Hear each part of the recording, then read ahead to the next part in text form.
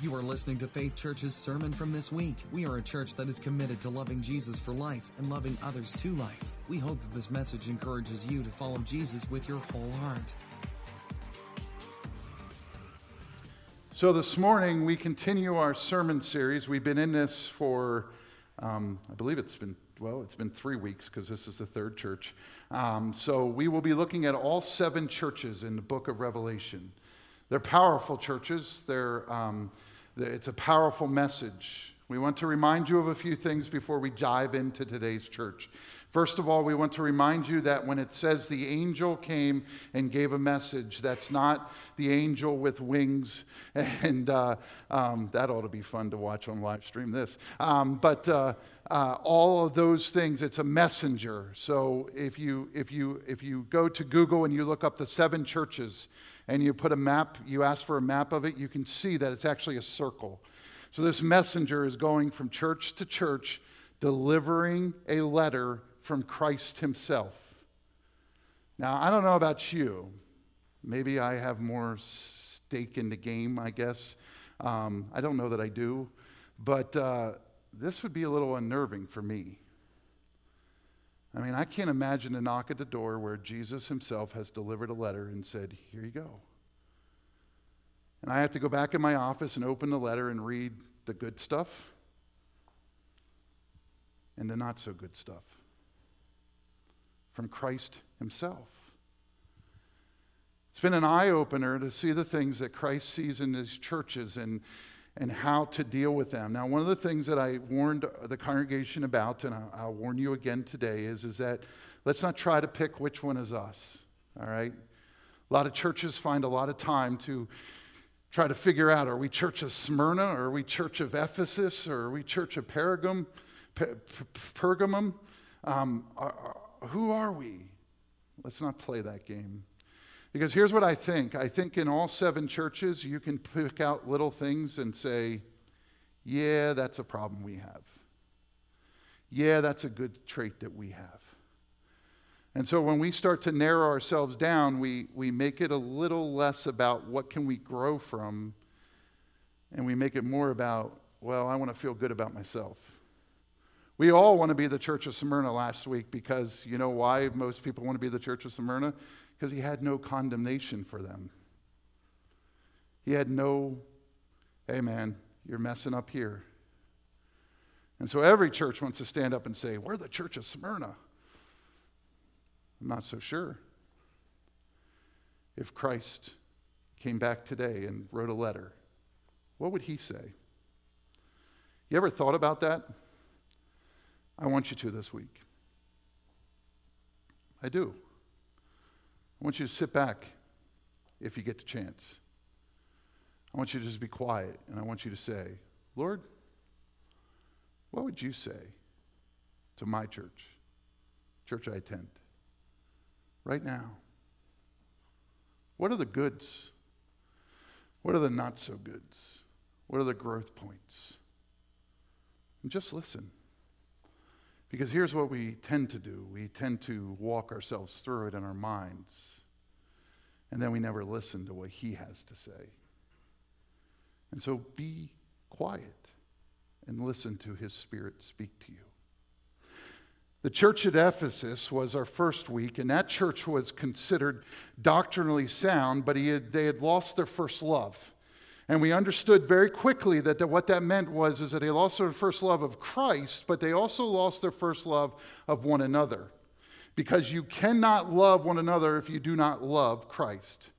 Because when we don't have the love of Christ in our heart and we lose a little flame of that love, what ends up happening is we want revenge more than we want our brother to succeed. Period. Because that's the world we live in.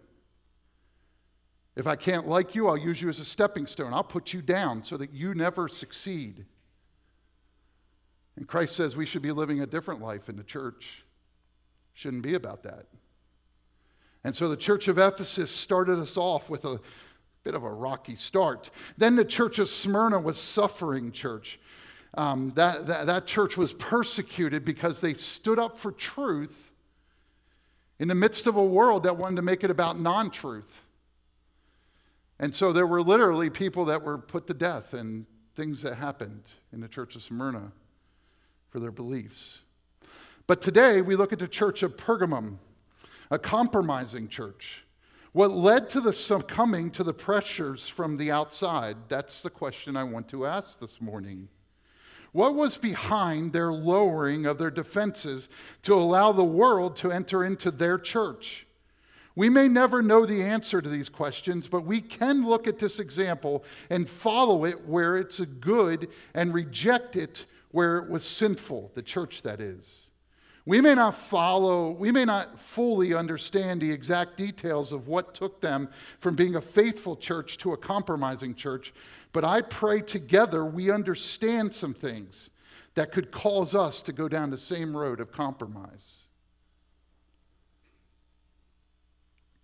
The city of Pergamum was a city that was situated some 50 miles northeast of Smyrna. It wasn't nearly as large as either Ephesus or Smyrna, but it had something they didn't have. This city was where the Roman Empire met to make decisions. Ephesus was sort of the New York City of the Roman Empire. Smyrna was Chicago of the Roman Empire.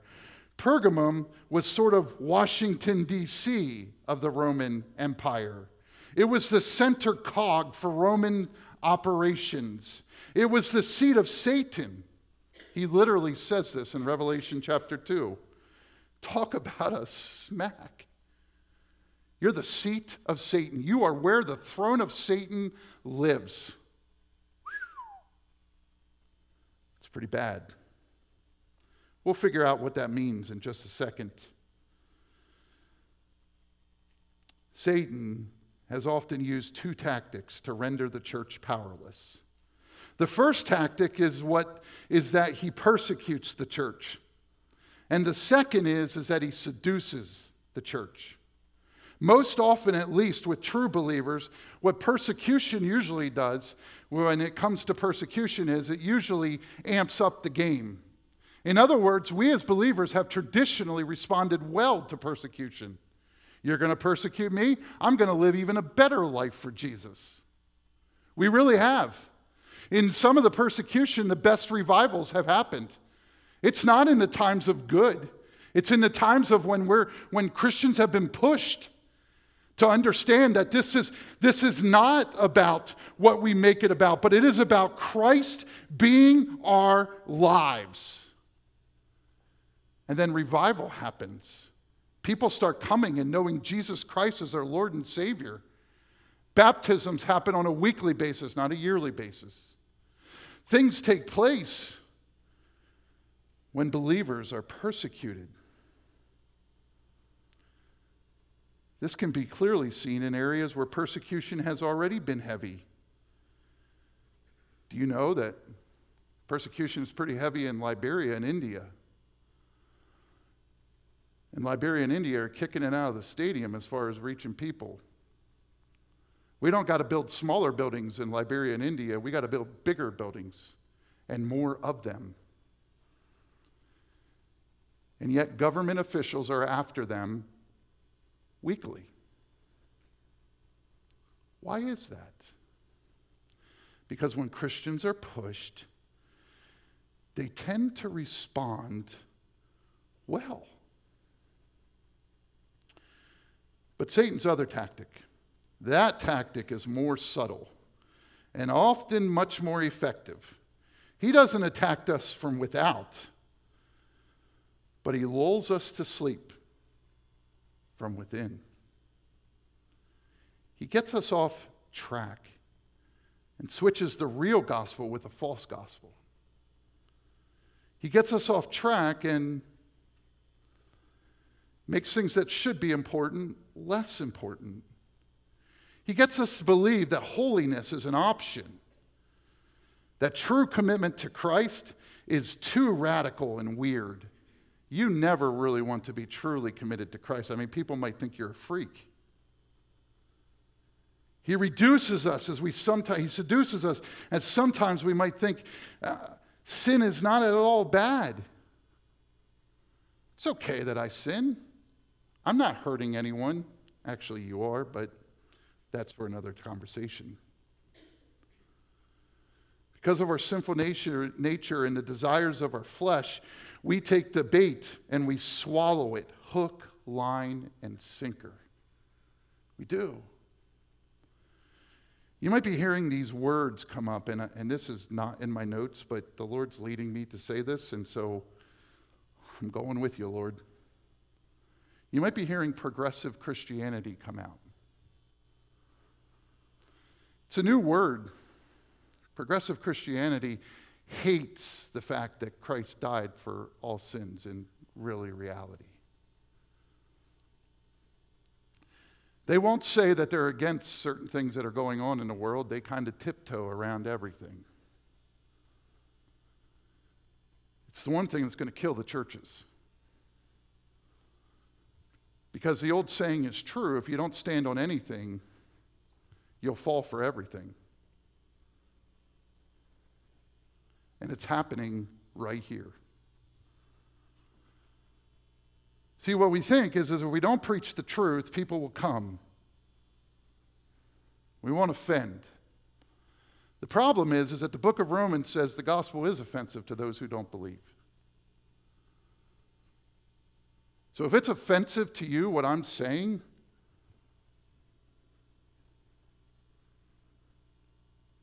it's the Holy Spirit. Now, I'm not saying you don't believe. That scripture passage was for those who don't save or who aren't saved. But sometimes it's offensive to those who do believe. Because we need to be tweaked. I need to be tweaked. I sat in Myerstown on Thursday with my beautiful wife and Bishop Randy and Carla, and I was tweaked. I was tweaked. I'm not above being tweaked. I'm not above being corrected. I'm not above being looked at and said, don't you dare take this on yourself. I'm not above those things.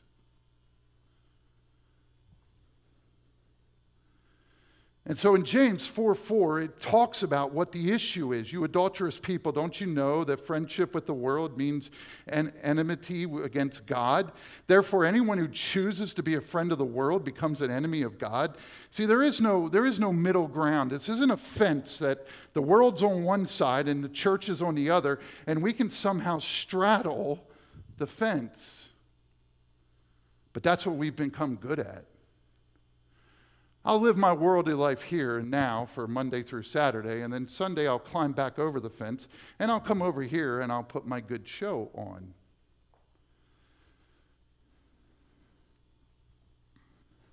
God says, there is no fence. You're either with me over here, or you're against me over here. And Pergamum didn't understand this. We're going to see that Satan tried the first war tactic only to be partially successful. So he moves on to plan B to lull Pergamum to sleep. And he wins, according to Jesus. Listen to Christ's commission in chapter 2, verse 12. This is all on a sermon outline. It's bright pink. You can't miss it. So if you want to fill in the blanks, you can. This is Christ's commission. To the angel of the church in Pergamum, write, these are the words of him who has this sharp, double-edged sword. As been in the pattern of the last two churches, Jesus gives his commission to the elder of the messenger of the church. If you remember, this word translated as angel is again very literal in its translation. It simply means messenger or special elder or pastor. As John shares the word of Jesus, first for the Pergamum church and then to us today, he highlights one trait of Christ that he saw in his vision. The words of him who has the two-edged sword. Here's what John highlights, the specific trait of Jesus, because the church at Pergamum had for a while now been powerless to combat the devil's tactics. In other words, the church of Pergamum was being so seduced, so put to sleep. If you would, well, what I named this when I was studying this was the carbon monoxide Satan attack. You know how carbon monoxide works? The room fills up, doesn't look like anything's there, doesn't smell like anything's there, and all of a sudden people start to die. This is what Satan does. He comes in and he doesn't smell different. He doesn't look different. But all of a sudden, people start to get lulled by his seducing ways. And the church of Pergamum was no different. And so Jesus starts off with this weird picture of him. A double-edged sword that... And we'll get to what the reference is here in just a second. But John highlights Christ's word as the weapons to overtake the enemy. They needed to be reminded that to stand against the attacks of the devil, one must be armed with the sword, which is the word of God. And so what ended up happening was this took second place in Pergamum. And somehow all the scripture passages that challenge us today, that lead to very uncomfortable conversations, were watered down. Jesus says, I come in like a sword, double-edged sword. Man, I cut. Listen to Hebrews chapter 4, verse 12. It says, for the word of God, it'll be on the screen as well. For the word of God is alive and active, sharper than any double-edged sword. It penetrates even to dividing soul and spirit, joints and marrow. It judges the thoughts and the attitudes of the heart.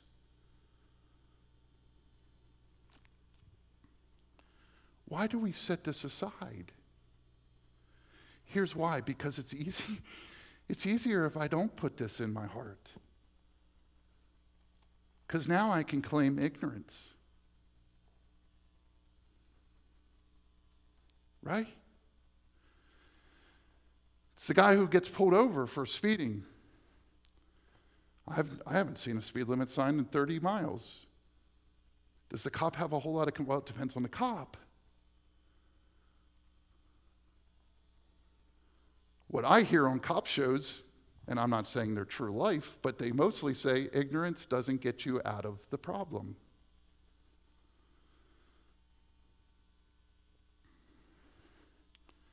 It's much easier to judge myself on my own standards than on what he says. Right? I'm a pretty good guy. This is me speaking to myself. I haven't killed anyone yet. Notice yet. No, I'm just kidding. I'm not going to kill anyone. But I haven't killed anyone. Matthew 5, Jesus says, the way you speak about people and think about people, you can kill people. Crud. I killed some people. See, it's easy for me to say, I haven't killed anyone. Then Jesus ups the ante. So it's easy for me to look at myself and say, I'm doing pretty good, man. I am a holy guy.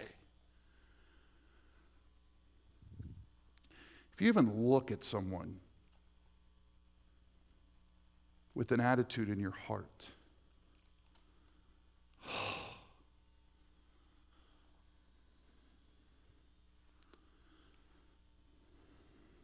see, the Word of God is alive.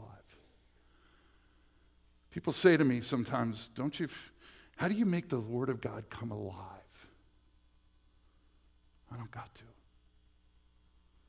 It's alive as it gets. God makes it alive. This church was trying to do battle with a watered-down gospel and even a false word. Their weapon was dull and unless against the attacks and useless against the attacks of the evil one. Rather than standing and fighting, they chose to surrender and give in because they had no way of moving forward because they lost their eyes off of this. If we could just get back to doing what we did in the 80s. That's not this.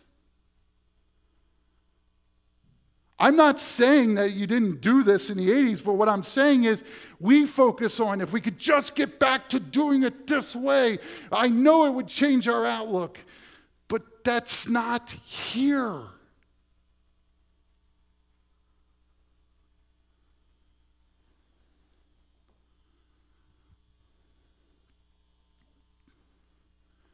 And that's what Pergamum got stuck in. We know the solution. We'll just do it. You know? Tired of fighting. We'll just let it happen. Then Christ's commendation. I know where you live, where Satan has his throne. Yet you remain true to my name. You did not renounce your faith in me, not even in the days of Antipas, my faithful witness, who was put to death in your city where Satan lives. To the church in Ephesus, Jesus declares, I know your works.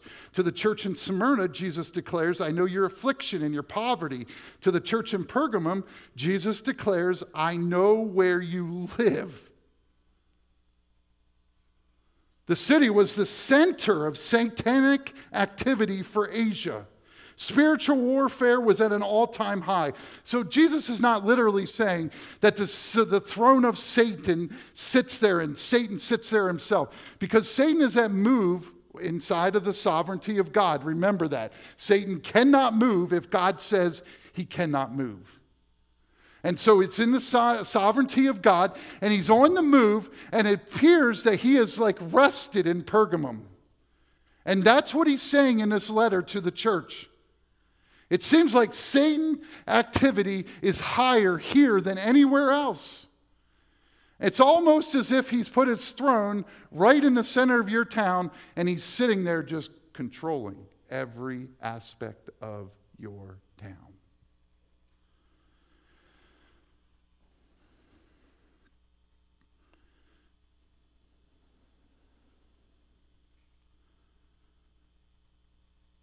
Even in all, the church was faithful in two areas.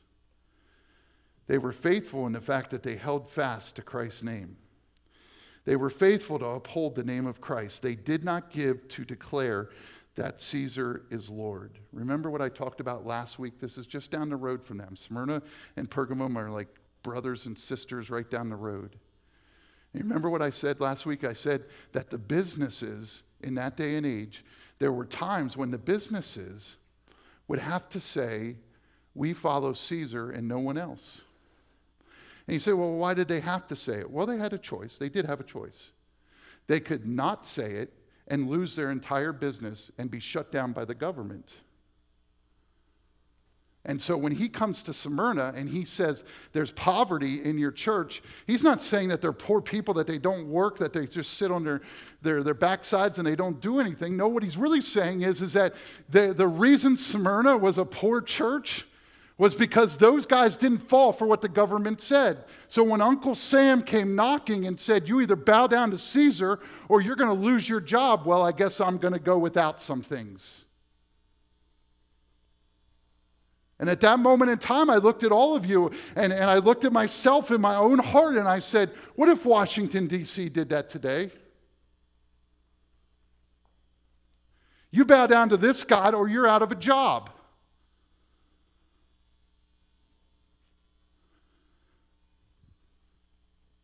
I can't answer that for you. I can't answer that for me. But apparently there were enough in Smyrna that they got congratulated because they didn't give in to Caesar's demands or Caesar's servants' demands. But they also held fast their faith in Christ. It wasn't the false gods they looked for salvation. They came to Christ on his terms by grace through faith. They continued even in the worst of times. Even when Antipater was martyred because of his faithfulness, they continued to uphold the name of Christ. That's the good news. So in other words, they watched one of their brothers, literally. It would be like, I'm not going to pick on anybody here, but it would be like me. I'll just pick on myself. I'm taken out here by the authorities of Muhlenberg Township on the front porch and made a spectacle of. You want to believe in Jesus Christ, that's fine. Well, no, it's not fine, because you're about to lose your life. And you all watch it. You get to see it go down. And the next week, we don't lose people. No, we actually gain people. Because people were faithful even in the midst of the conflict. That's what's going on in Pergamum. They've all watched this man die. And instead of the church being empty the next week, it was full again. And so Jesus commends them on it, and that's the good news. But then comes Christ's condemnation. This is the bad news.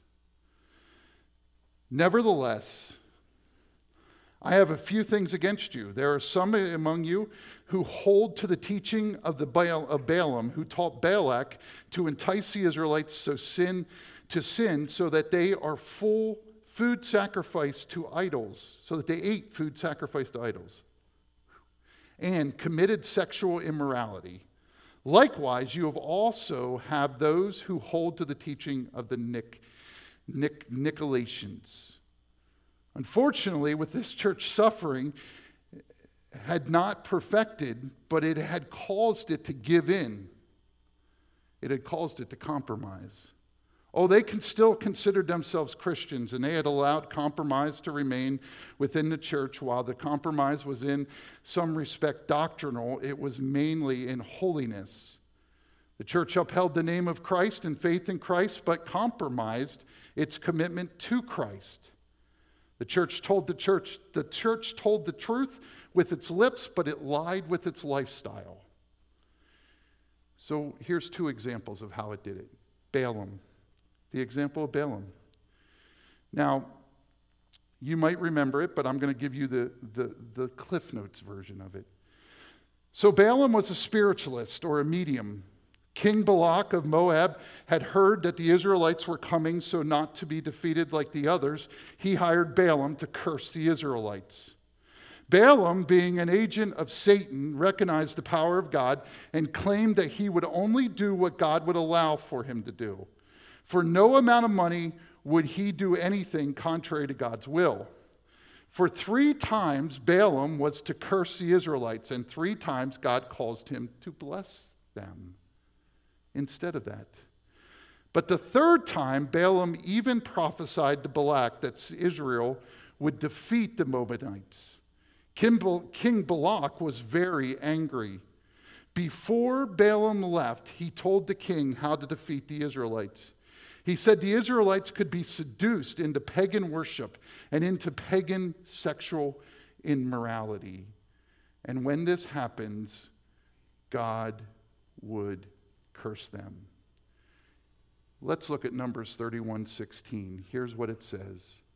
Behold, these on Balaam's advice caused the people of Israel to act treacherously against the Lord in the incident of Peor. And so the plague came among the congregation of the Lord. Here's what you need to know. Likely there were those in the first century church who, like Balaam, told the Roman government how to beat the Christians. Like Balaam, who wanted to be to the praise of man,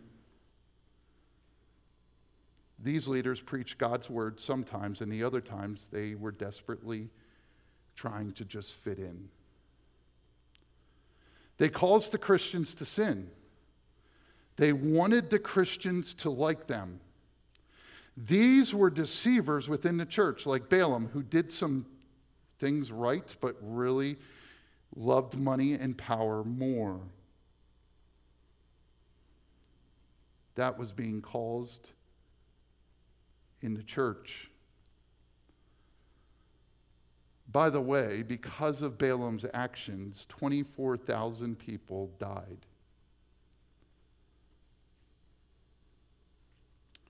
Because a plague hit the city. Yeah, the compromise doesn't just affect the person who's compromising, but there's a lot of damage later. The point is, just like the Israel had compromised and married foreign women and worshiped foreign gods and so on and so forth, so too the church was worshiping idols and foreign gods instead of the true God. By the way of compromise, they had fallen into idolatry. See, that's what happens. You give a little, and before you know it, you've given a foot.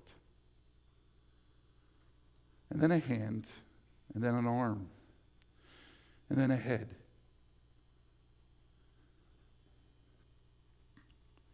And so the warning here of the church of Pergamum is a warning for us. Be careful.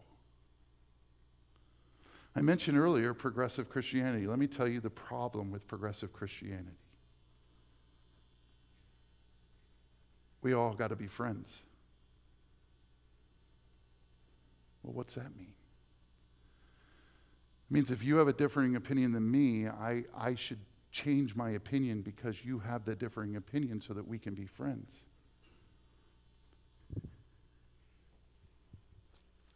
Even at the cost of this.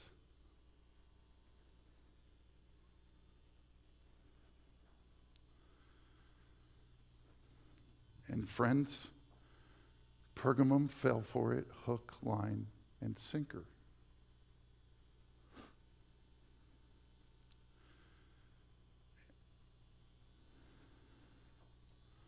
But then he goes on and he lists another example of the Nicolaitans. Yeah, Nick at night, let's go.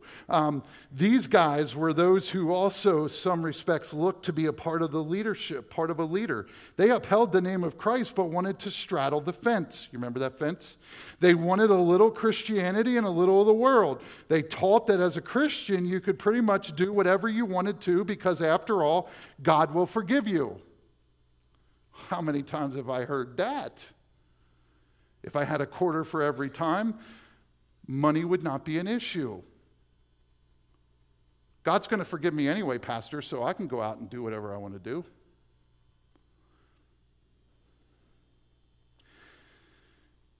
Yep. Nicolaitans.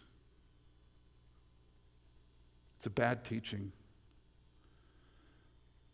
They said it was your sin that flesh, your sin that it was. They said that it was your flesh that sinned, therefore your spirit was safe.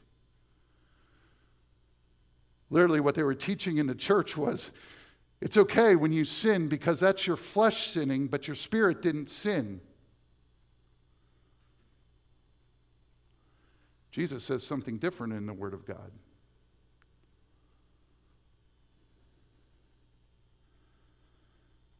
They watered down God's requirement in Christian perseverance and sanctification.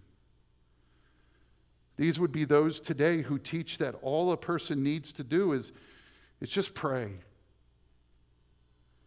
Just come and bow your head and say a few short words and get up and live as ever you feel you want to live, and you'll be okay.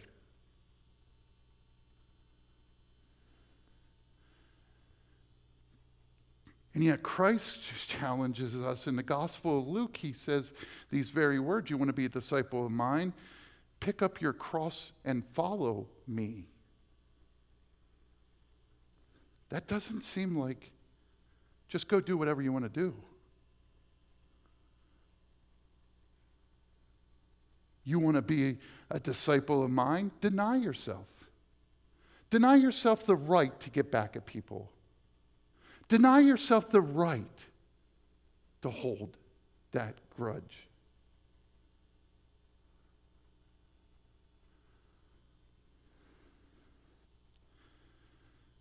Nicolaitans would say, it's okay, just hold it. Because that's your flesh holding on to the grudge, not your spirit. It's okay, you said that prayer when you were 2 or 10 or 12. You're fine. See, the reality is that people are prone to wander away from God, and they need the truth repeated to help them stay faithful to God. They need this word that we throw around, discipleship. It's why we are putting high emphasis on it at church. It's not because I just want people to come. That is some of it, but more of it is that, look, if your life isn't being changed by the interaction you're having with him, there's a problem. And it isn't with him.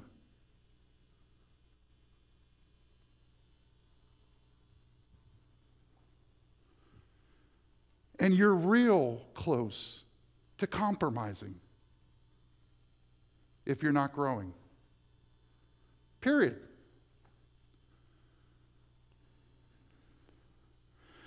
Christ's confirmation or confrontation is in verse 16. Here's what it says. Repent therefore, otherwise I will soon come to you and will fight against them with the sword of my mouth. Compromise, again, had invaded the church. Jesus gave this church 2 options. Here's what they were. If you become a compromising church, if we become a compromising church, here's what our 2 options will be. There will be the option to repent, and remember what repent is. Repent is not saying, I'm sorry, and then going and doing the very thing. You know, I didn't repent when I was a kid when I said to my parents, and I thought I did, because I had a misunderstanding of what repentance was. And so I would go to my parents and say, sorry for kicking my sister. And they would say, oh, it's okay. Thank you for repenting. And then as soon as they turned their heads, bam, he kicked me again. And then they would say, how sorry really were you? Because we think repentance is saying, I'm sorry, and then it goes all the way. No, what repentance is literally saying, if I'm compromising and I'm repentant of my compromising, I'm going to walk towards Christ. I'm not going to continue to compromise. Then I didn't repent. I said I was sorry, and I lied. Because I really wasn't. Because I continued to compromise. And so Pergamum had this choice. They could continue down the road of that, or they could repent, or they could suffer the consequences. And what's that consequence? Doing war with Christ. I don't know anybody in this room. I know some pretty tough guys. But I don't know anyone that wants to take on Christ when he's swinging a sword. And that's what he's saying to this church. You can repent and turn your ways, or you can fight me. You can fight me. Last is Christ's challenge. Whoever has ears, let them hear what the Spirit says to the churches. To the one who is victorious, I will give you some hidden manna. I will also give that person a white stone with a new name written on it, known only to the one who receives it. Now, here's what we've learned so far. To those who have been faithful, they can eat from the tree of life. They've been given the crown of life. They are protected, last week we learned, from the second death. All these victories rest on Christ, not the churches, or the pastors, or those churches' abilities, friends. This isn't because you had abilities that you're going to get this white stone with your new name written on it. This isn't because you got it all right that you're going to get the hidden manna. No, this is because Christ, in his love for you, showing you grace, is going to give you these things at the end of time if you remain faithful. It's not on your power, it's on His. You don't deserve it. I don't deserve it. I don't deserve some white stone with my new name written on it. I don't deserve hidden manna. I don't deserve to not experience the second death, because inside of me lives sin, and inside of you lives sin. But it's because of His grace. And the gift of hidden manna that God had promised is like the manna that He provided for the Israelites. You remember from our Bible reading in Exodus, the manna from heaven. Rather than eating this manna, God's people were tricked by Balaam into eating meat sacrificed to idols. That's how it goes back to the Balaam example. God says He has hidden manna. As the church, we must avoid the deadly error, the error of substituting false manna for the true manna. The hidden manna is basically an eternal provision in our Lord Jesus Christ. The manna that came down from heaven is a foreshadowing of that true manna. Do you remember the story when they're being fed the manna? How much manna did they have left over at the end of the day, every day? None. They had enough to feed their souls, feed their hearts, feed their bellies, and that was it. How much grace does Jesus give you every day of your life? Enough to get through that day, and the next day they're new. He doesn't give you extra so you can hold on to it. He gives you just the right amount. Then the Lord said to Moses in Exodus, "Behold, I'm about to rain bread from heaven for you. And the people shall go out and gather a day's portion every day, that I may test them, whether they will walk in my law or not." And then the gift of the white stone. Let me just kind of paraphrase this one. The gift of the white stone is a non-conclusion. What do you mean by that, Pastor? Listen, I read 10 commentaries, and in all 10 commentaries it said there's 10 different opinions of what the white stone is. So here's what I can tell you. You're not getting a black stone, and that's a good thing. Black stone represents sin in the Old Testament. You're getting a new stone with a new name written on it if you remain faithful to the end. You might have heard 1 Corinthians or 2 Corinthians chapter 5, verse 17. Therefore, anyone who is in Christ, he's a new creation. The old has passed away. Behold, the new has come. The gifts of manna and a new name are given to those who conquer.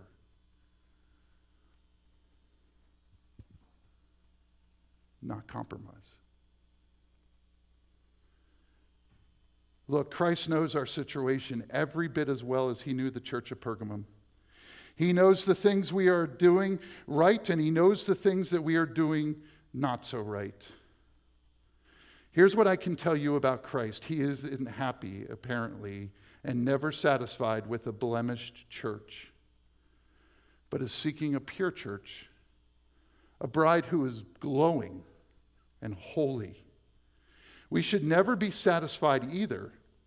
He will show us mercy and patience and grace if we seek to be obedient to His word as a church. Christ will also grant us repentance when we mess up. True repentance, not just sorry and then go back to doing what we once did before. The goal of this sermon of Christ is to a church is not just to make Christ number one in your life, but to make Christ the only one who matters in your life. There's a difference. You can make Him number one, and He's not the only one that matters. There's always people fighting for number one. Or you can make Him the only one who matters. And compromise goes far, far away. It's your choice. Something that I need to learn is the old saying, you can lead a horse to water, but what can't you do? You can't make him drink.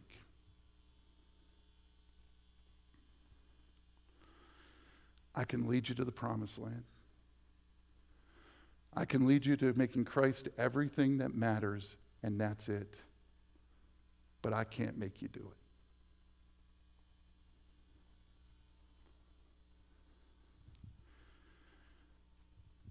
You have to make that choice. Just like I have to make that choice. I pray that as the world turns, we will stand more and more on God's word. I pray that the word of God doesn't become less important, it becomes more important.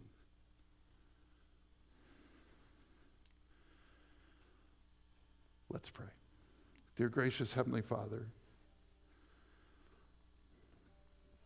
you are a wonderful God. You are one who reminds us over and over again of our goods, the good things we do. And Lord, yes, sometimes you remind us of the things that we do that don't please you. But you never remind us of those things that don't please you in hopes that it will break us. No, you do that in hopes that, like the wayward son, we would come home to you, to a Father who loves you, loves us, in spite of us. And Lord, if there's a prayer that I have for the Faith Church family today, whether online or here with us this morning, and whoever they are, that they would not strive to make you number one, but they would strive to make you the only one that matters. It's tough to do, but it's what keeps us away from compromise and going down the street of the Church of Pergamum. Help us, Lord. Help us to stay strong. Help us to lean on your word when we get weak. Help us to honor you in all we do, think, and say. For Lord, it's in your name we pray this all. Amen. The closing song today is You Are My All in All. That's the heart's desire of the Church of Pergamum. Well, should have been the heart's desire of the Church of Pergamum. You are my all in all. Would you sing it with us this morning? Thank you for listening to this message. We hope it encouraged you in your walk with Christ. You can find out more about Faith Church at wearefaithec.com.